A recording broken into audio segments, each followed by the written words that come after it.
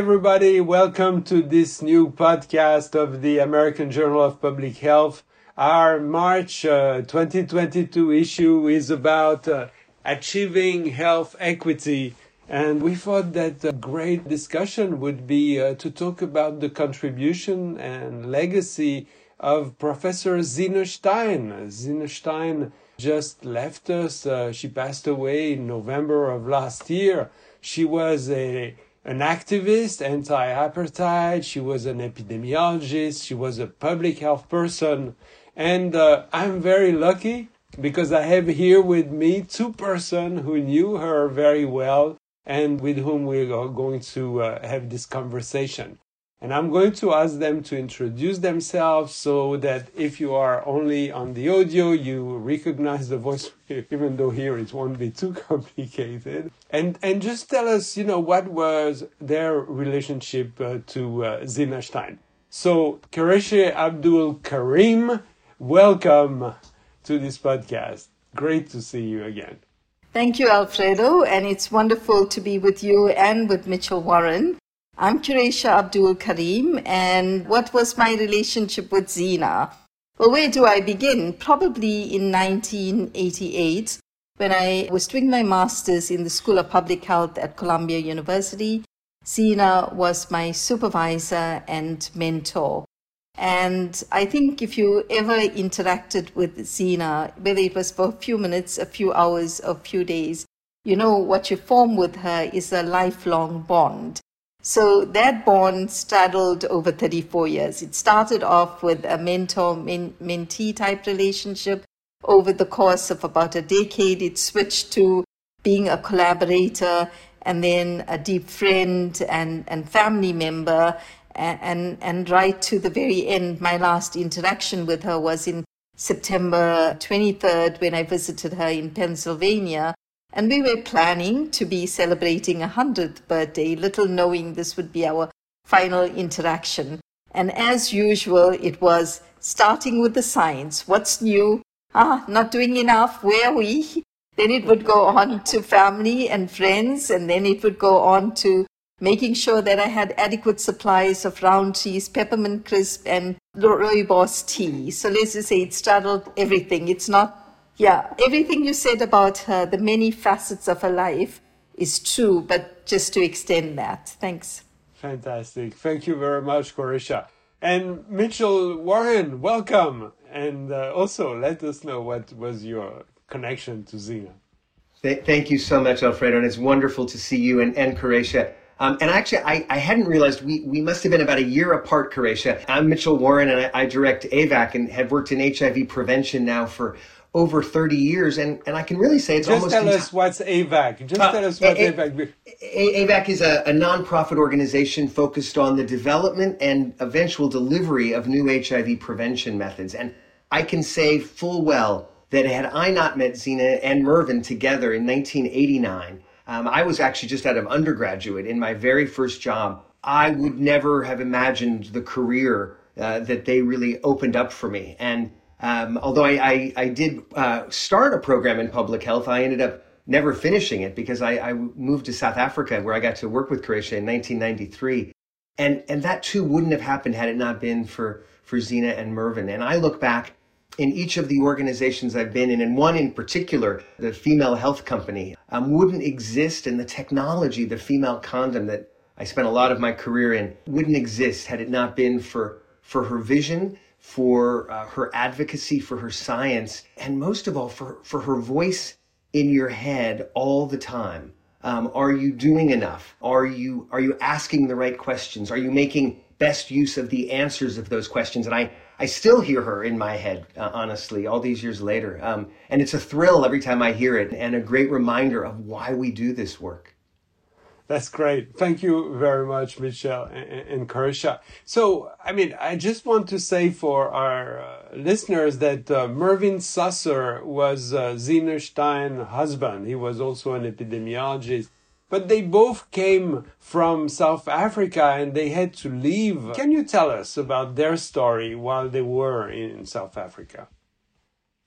So I can start, Alfredo, and say that Mervyn actually was born in Waterberg, which is in a province, one of the northern provinces in South Africa.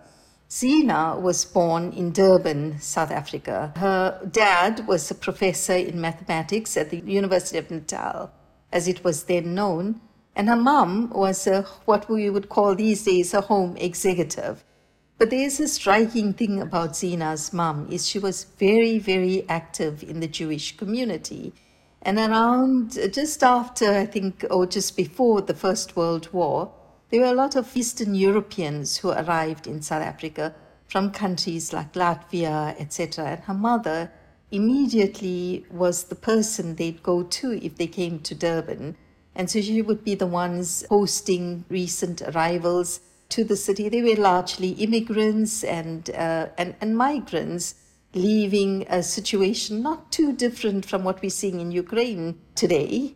And I think Zina learned a lot about social justice from her mum. I think her knack for numbers and precision, and that came from her dad. But Zina met Mervyn when she was quite little, because Mervyn had to come to school in Durban, and he went to Durban, the DPHS, the Durban Primary School for Boys, and was very good friends with two of her brothers. And Zina would tail along everywhere the boys went, she would be right behind.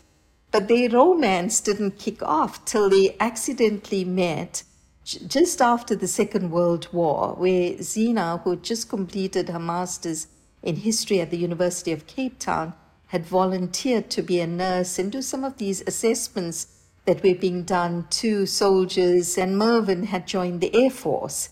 And they reconnected there, and from there Zina said, "What are you doing now that the war is over?"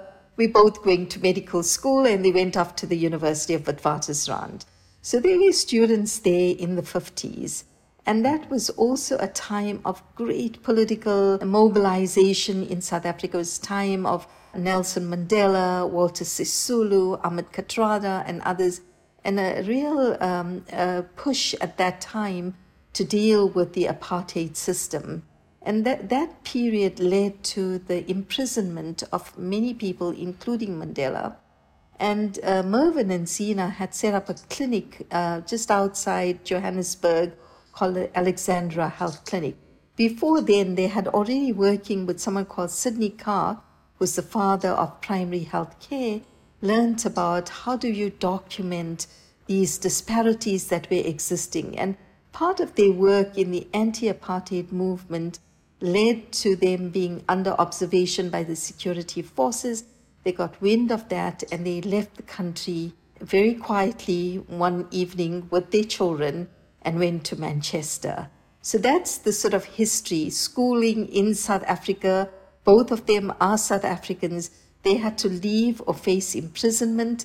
They chose to leave. They left and they went to Manchester initially, where Zina was working nights in the psychiatric wards and doing some of her child development work. And then they got recruited at Columbia University. And I think when they came to Columbia University, and Mervyn started to formalize the science of epidemiology, and Zina working alongside the Dutch famine work starting, I think we can say the rest is history. But that's the South African background, that piece around public health, that piece around social justice, and always knowing what is the right thing to do. I don't know, that kind of unique wisdom was somewhere in their DNA, I'd say, right at the outset, growing up in South Africa, not just witnessing these atrocities, but and not just being silent witnesses, but being active in addressing it and working towards changing society. Huge thing in the 90s, just after... Karesha, just a question. Which year did they leave South Africa? It was around 1957, I would say. Ah, okay. And they got to Columbia in the 60s. Yes. And so Mitchell, you come after. You come when they were at Columbia.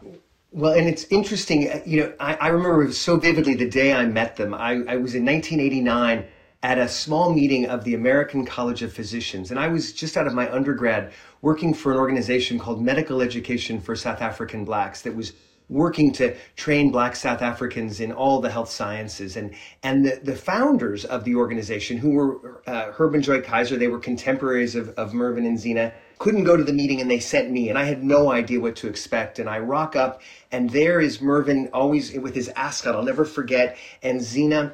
And we were meant to talk to the American College about training South Africans. And they were not huge fans of me, Seb, at the time. And I was incredibly nervous. And they knew that. And yet it was a day spent talking about human rights, about social justice. And it's interesting, that Qureisha, you mentioned their Jewish upbringing. I entered this entire work because of my own Jewish upbringing and this idea of tikkun olam, that every individual can contribute to bringing, better opportunity to the world. And they were such inspirations there, because even though their philosophy and approach to training was different than MESAB's, they recognized that we were all in this together. We all had something to contribute. And it was so profound that they allowed this 22-year-old kid to share a platform with them. And I'll never forget those conversations and the wisdom, as you say, Qureisha, about what it meant to go do and to actually try to contribute in any way, big or small. And I think one of the most important lessons,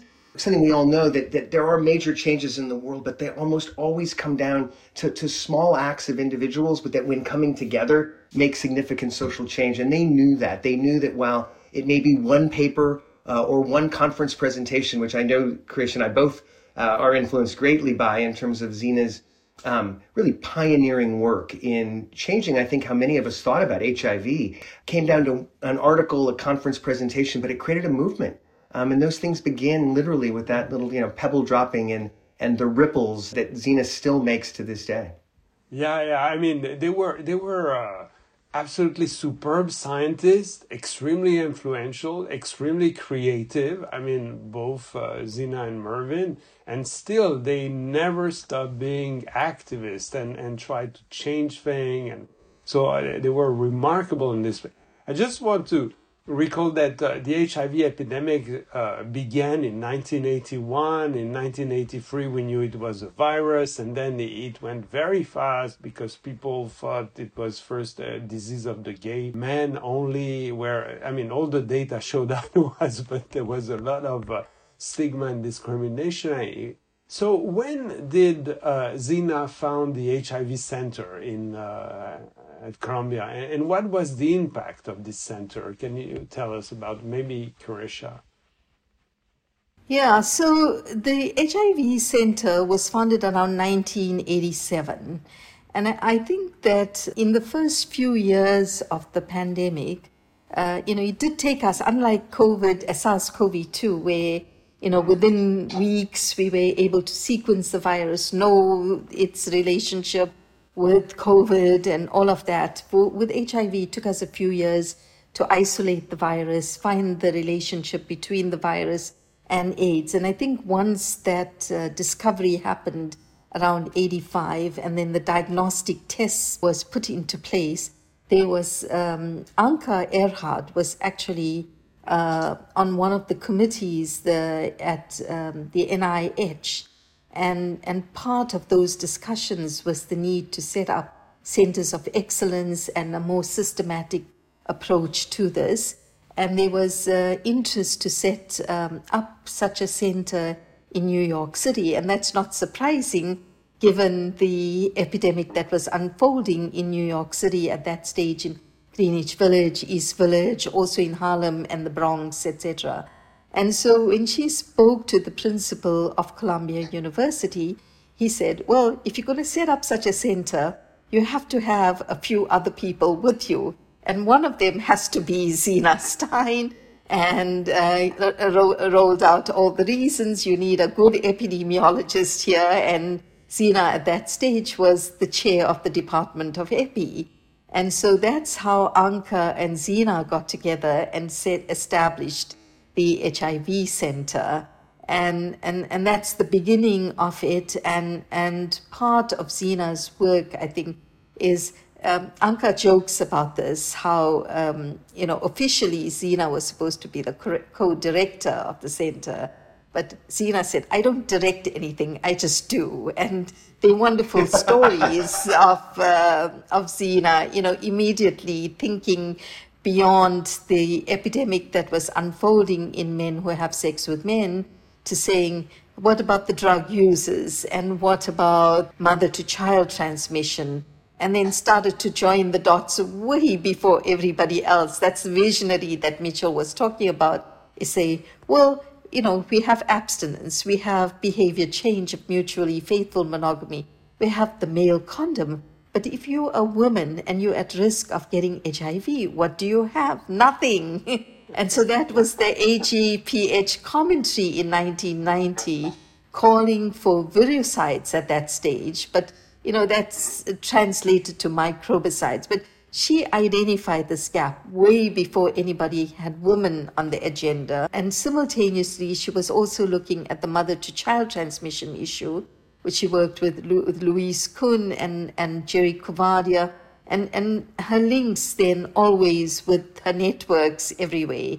And so, us returning to South Africa, Slim and myself, starting to quantify HIV in South Africa, her making the link between what was happening in the New York. So there's been the HIV Center has been an important link and a glue between the Department of Epi and what the School of Public Health was doing, and what was happening in South Africa, what was happening in Africa, and then, it extended beyond globally, sort of.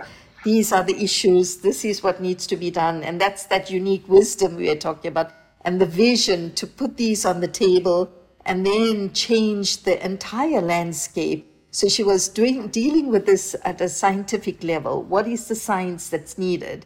And I remember in 1992, after we found out in South Africa that women had more infection than men and getting infected earlier, like all those studies we did in peri-urban populations, urban, rural, and then we say, coming to who has a microbicide? Then we were talking about repurposing things, and Anoxanol 9 was very much high there because it was a licensed vaginal contraceptive. At the same time, she also had a finger in the pie in terms of the female condom. So when you think about it, here's somebody juggling a whole lot of other science in psych, epi, and so on, same time in HIV. In HIV, I can't even begin to list all the things. If we had time, lots of time, we'd do it. But we focus on the women issue, the two things, the female condom, and then the microbicides from there. And then Alex will tell you that he said, but what about men? They also need something. And she brought a proctologist on board. And suddenly we're dealing with rectal microbicides, vaginal microbicides, female condom. Yeah.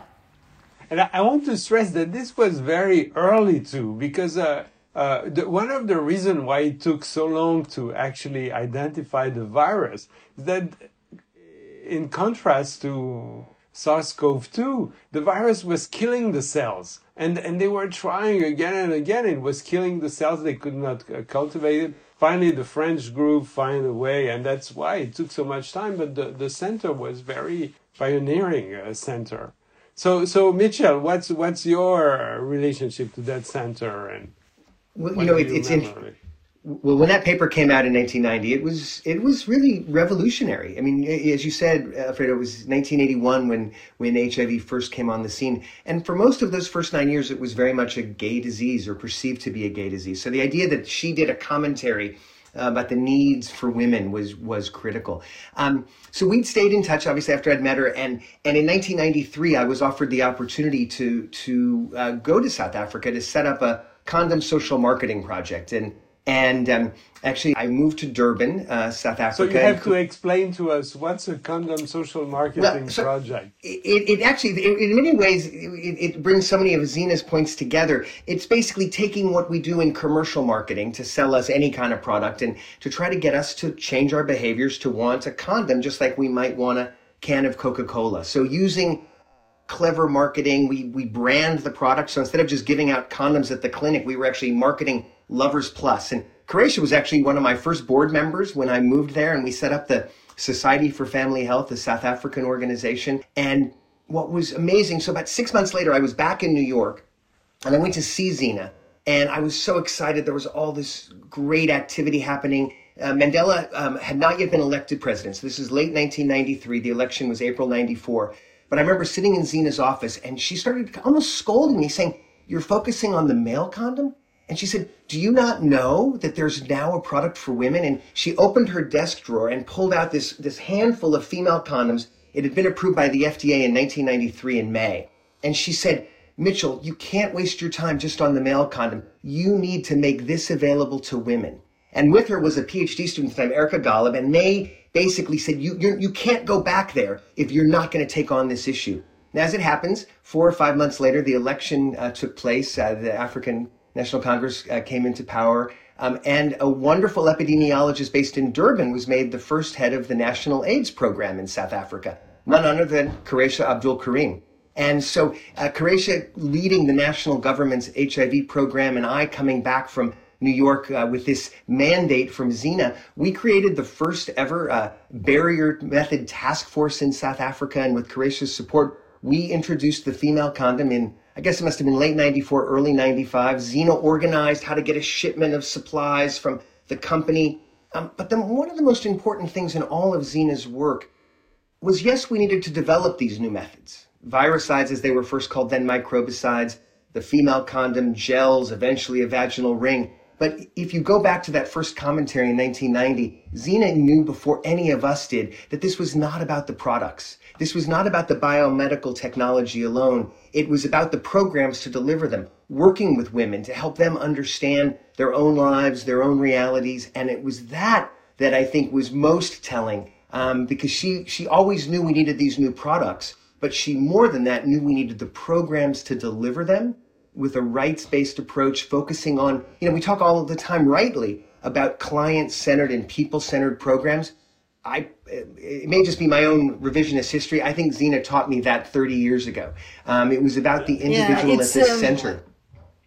I was just thinking, Mitch, that, and going back to Alfredo's question, which is when we first started to deal with the AIDS pandemic, we're dealing with AIDS, a very visible disease that made young people very ill and young men very ill. That was what we were seeing. So prevention wasn't a high priority, but looking for treatments for AIDS patients, ensuring that this inevitable fatal condition could be transformed, as it did around the mid-90s. But Zina was always about prevention. And how can we prevent infection? So that's the one part. But the other part of it was their ability to almost immediately, whatever the issue is, they saw it first as the social challenge that was posed by whatever the epidemic or pandemic was, whether it was the Dutch famine or whether it was about HIV/AIDS. What is the social issues there? And how can science be an important step in addressing very complex social challenges? This issue of women and women's vulnerability is fundamentally a social challenge. It's about gender power disparities. And she never fooled herself that the microbicide or virucide was going to solve that. But what she saw, the science is opening the door to addressing something, buying us time so that we can deal with those structural issues that underpin the disparities, the vulnerabilities, the stigma, the discrimination, and all those longer-term things. And to me, that was the beauty of her work, that she could identify it in the social context, bring the science to it without losing sight to what was the root cause of the problem. Yeah, that's why I emphasized in my introduction that she was a public health person, along a great scientist and the anti-apartheid activist. So in practice, what has been the success of the female condom and microbicides? How have they been used? What have been their impact? Can we briefly... So maybe I can talk a little bit about the microbicides and Mitch can talk about the female condom. So on the microbicide front, maybe a good 18 years from the sort of early 90s through to about the 2010, we'd been evaluating repurposed products. And with the introduction, so 2000 was part of a game changer where the AIDS conference was held in Durban. And that's when we really saw global solidarity come together and this access to antiretroviral treatment. And we know that the treatment was not only life-saving, but that subsequent studies showed us how treatment was also prevention. So the introduction of ARVs introduced a lot of us to antiretrovirals and looking at its potential. Already it was proven to reduce mother-to-child transmission. So its application for prevention and prevention in uninfected people was what we now call this whole field of PrEP, was what really opened the door for the UN 2016 declaration of ending AIDS as a public health threat. So that's the cumulative knowledge of the use of ARVs for treatment and prevention and this whole new technology of pre-exposure prophylaxis. So the CAPRISA-04 trial was the first to describe this concept. It was followed very shortly by several trials that tested daily oral formulations, and then the oral PrEP use was part of the WHO guidelines in 2016 for all people at risk of getting HIV, and now millions are using oral PrEP, and we've seen the dramatic impact in particular populations, in particular countries, of oral PrEP use. Adherence is a bit of a challenge, and like all innovation, like all technologies, proof of concept beyond that, we see the innovation. And we're starting to see that innovation in terms of monthly rings, 2 monthly injections, and we can look forward to maybe even annual implants, maybe even 6 monthly injections. So that horizon that we see is almost equivalent to the contraceptive world where there are choices. And what we know is when you have choice, people are more likely to find something at particular times in their life or over that's going to work, that they're going to use. And that, I think, Zena being able to see that horizon, not just as something she was thinking about in 1990, but a reality, to me was amazing. The piece Mitch mentioned earlier, that it wasn't just proof of concept, but international global guidelines coming out on PrEP use and coming through, I think to me is amazing, that you can plant a seed and that you got a whole lot of warriors out there picking this up, translating it, making it happen, and the technology is just expanding and trying to meet the needs of everybody who's at risk, who wants to protect themselves, having an option out there that they can use that's safe and efficacious. And what's remarkable, Krish, as you said, and now it's impossible to go to a meeting where someone doesn't draw the analogy between contraceptive choice and HIV prevention choice. And and people say it today in 2022 as if it's a new idea, and I have to remind them always, go back to Zena's article in 1990 in the American Journal of Public Health, because in her commentary, she actually said exactly that. She talked about the need to do in HIV what we had done in family planning, a range of products to meet women where they are with different methods.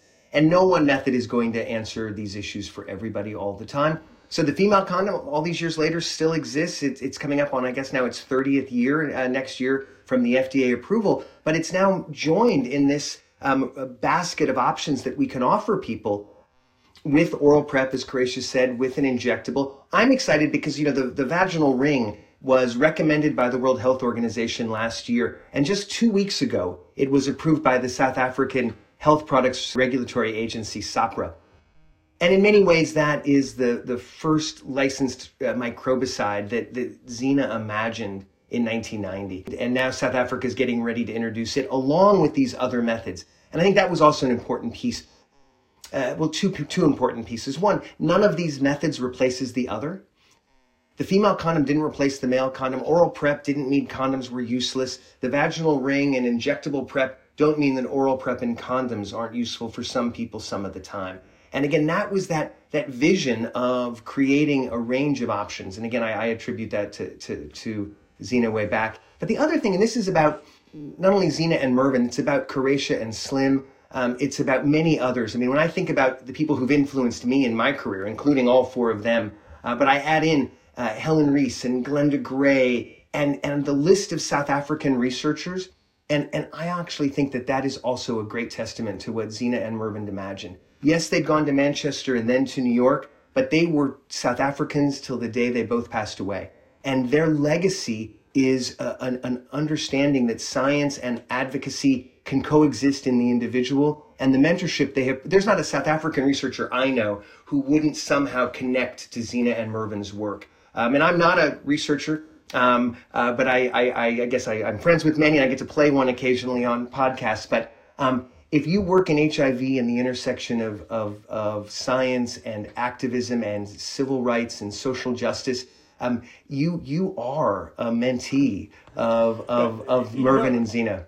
Which Koresha, I think in terms of testament, your enthusiasm when you speak about her, speaks more than 1,000 words about her shiny personality, inspiring personality, and how much she still lives in your head. I mean, we can see that, and I think you don't need to express it differently by how you look and how you talk about her. So I would like to conclude with asking you, I mean, if Zena was coming at the end of this podcast, what would she tell you? What do we need to do? What's the next step? Just let me know what comes to your mind, and then we'll close. So, Koresha, maybe you want to start. Yeah, I can tell you, if we think that there's light at the end of the tunnel of HIV, there is no doubt Zena would have found another challenge and another issue. And for example, she was already doing that. It's, when the Zika outbreak, Ebola outbreak, now with SARS-CoV, she was always bubbling with ideas. And I kind of always take that, some people make a lifetime career out of a issue, a facet of an issue. No, Zena was just almost like an octopus. And I don't know if you saw this movie called The Octopus Teacher. And it reminded me so much of Zena. It's like many balls in the air. And whatever it is, like the world, it has so many challenges that we have. And if she had another 100 lifetimes, I can believe that she would be taking each of those up. She never gave up the one thing, she always saw it to the end, but then had her eye on the ball. So right now, when we face so many unfinished epidemics and pandemics, she would remind you, no, you can't just jump from one thing to another. See this through, but then take those 24 hours and make it work to take the other things on as well. And constantly look at ways of connecting the dots between the epidemics, whether it was HIV and TB or HIV and SARS-CoV-2. So I think she had a unique way of, and I think some of us have inherited that. She did this capacity building program. People talk about when is the best time to plant a tree, and Mitch talked about the South African capacity. Why does South Africa stand out? Because she had the vision to set up this Columbia University Southern African Fogarty AIDS training program. Over 600 people trained in that. She and Mervyn would come year after year with Sharon Schwartz. Well, Alfredo, you were part of that. You came and ran courses on advanced epidemiology. So it was this two-way, go to Columbia University, come to South Africa, go around, make sure you're not just training scientists, you're also training program managers and policymakers, and just do the multiplier effect. She and Mervyn were in their 70s when they came to run the Africa Center. It was short of a director. That didn't faze them. It's in the middle of one of the deepest rural areas in South Africa. That didn't stop them from coming, doing this, spending 2 years of their lives when somebody else would be saying, oh, I'm going to put my feet up. No such thing. Mervyn and Zena worked right to the very end. It's like, you can't just waste this oxygen on Earth. You have to breathe it and make life count. And how do you make that count? By leading a meaningful life. So that's it. I think she would say, are you just wasting oxygen or using this meaningfully? And it's so true. Yeah. And Chris, I was going to actually say something, exactly what you said. Connecting dots, both the issues and the people, connecting the dots of the scientific issues, the psychological, social issues, but also connecting the people. They were magnetic, and they would say, oh, do you not know that person? You should know that person, and here's why. And you might think, why do I would never interact with that person. But Zena and Mervyn both would dot connect in that regard. So I totally agree with Kureisha there. The other thing, which I think is probably quite similar, is she would say, don't ever confuse progress with success. She would say, if she looked at the female condom 30 years ago or the dapivirine vaginal ring today, she'd say, that's great. What next? Never confuse it. Never think you've succeeded just because you've made that piece of progress. She celebrated that progress for sure, but never confuse it and think the job is done. And that's what I will take with it. Hopefully using the oxygen as well as the two of them both did. Well, again, I mean, she still lives in you and in many other people. I have to also have a personal, statement. When I became editor of AJPH and she was still using her email, after each issue, I would get an email.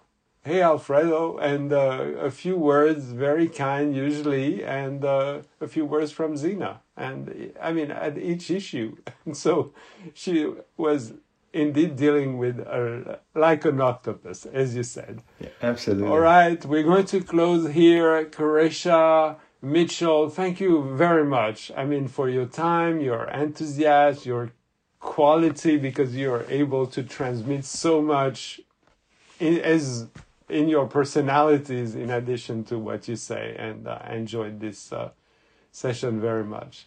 All right. Thank you. Thank you so very much.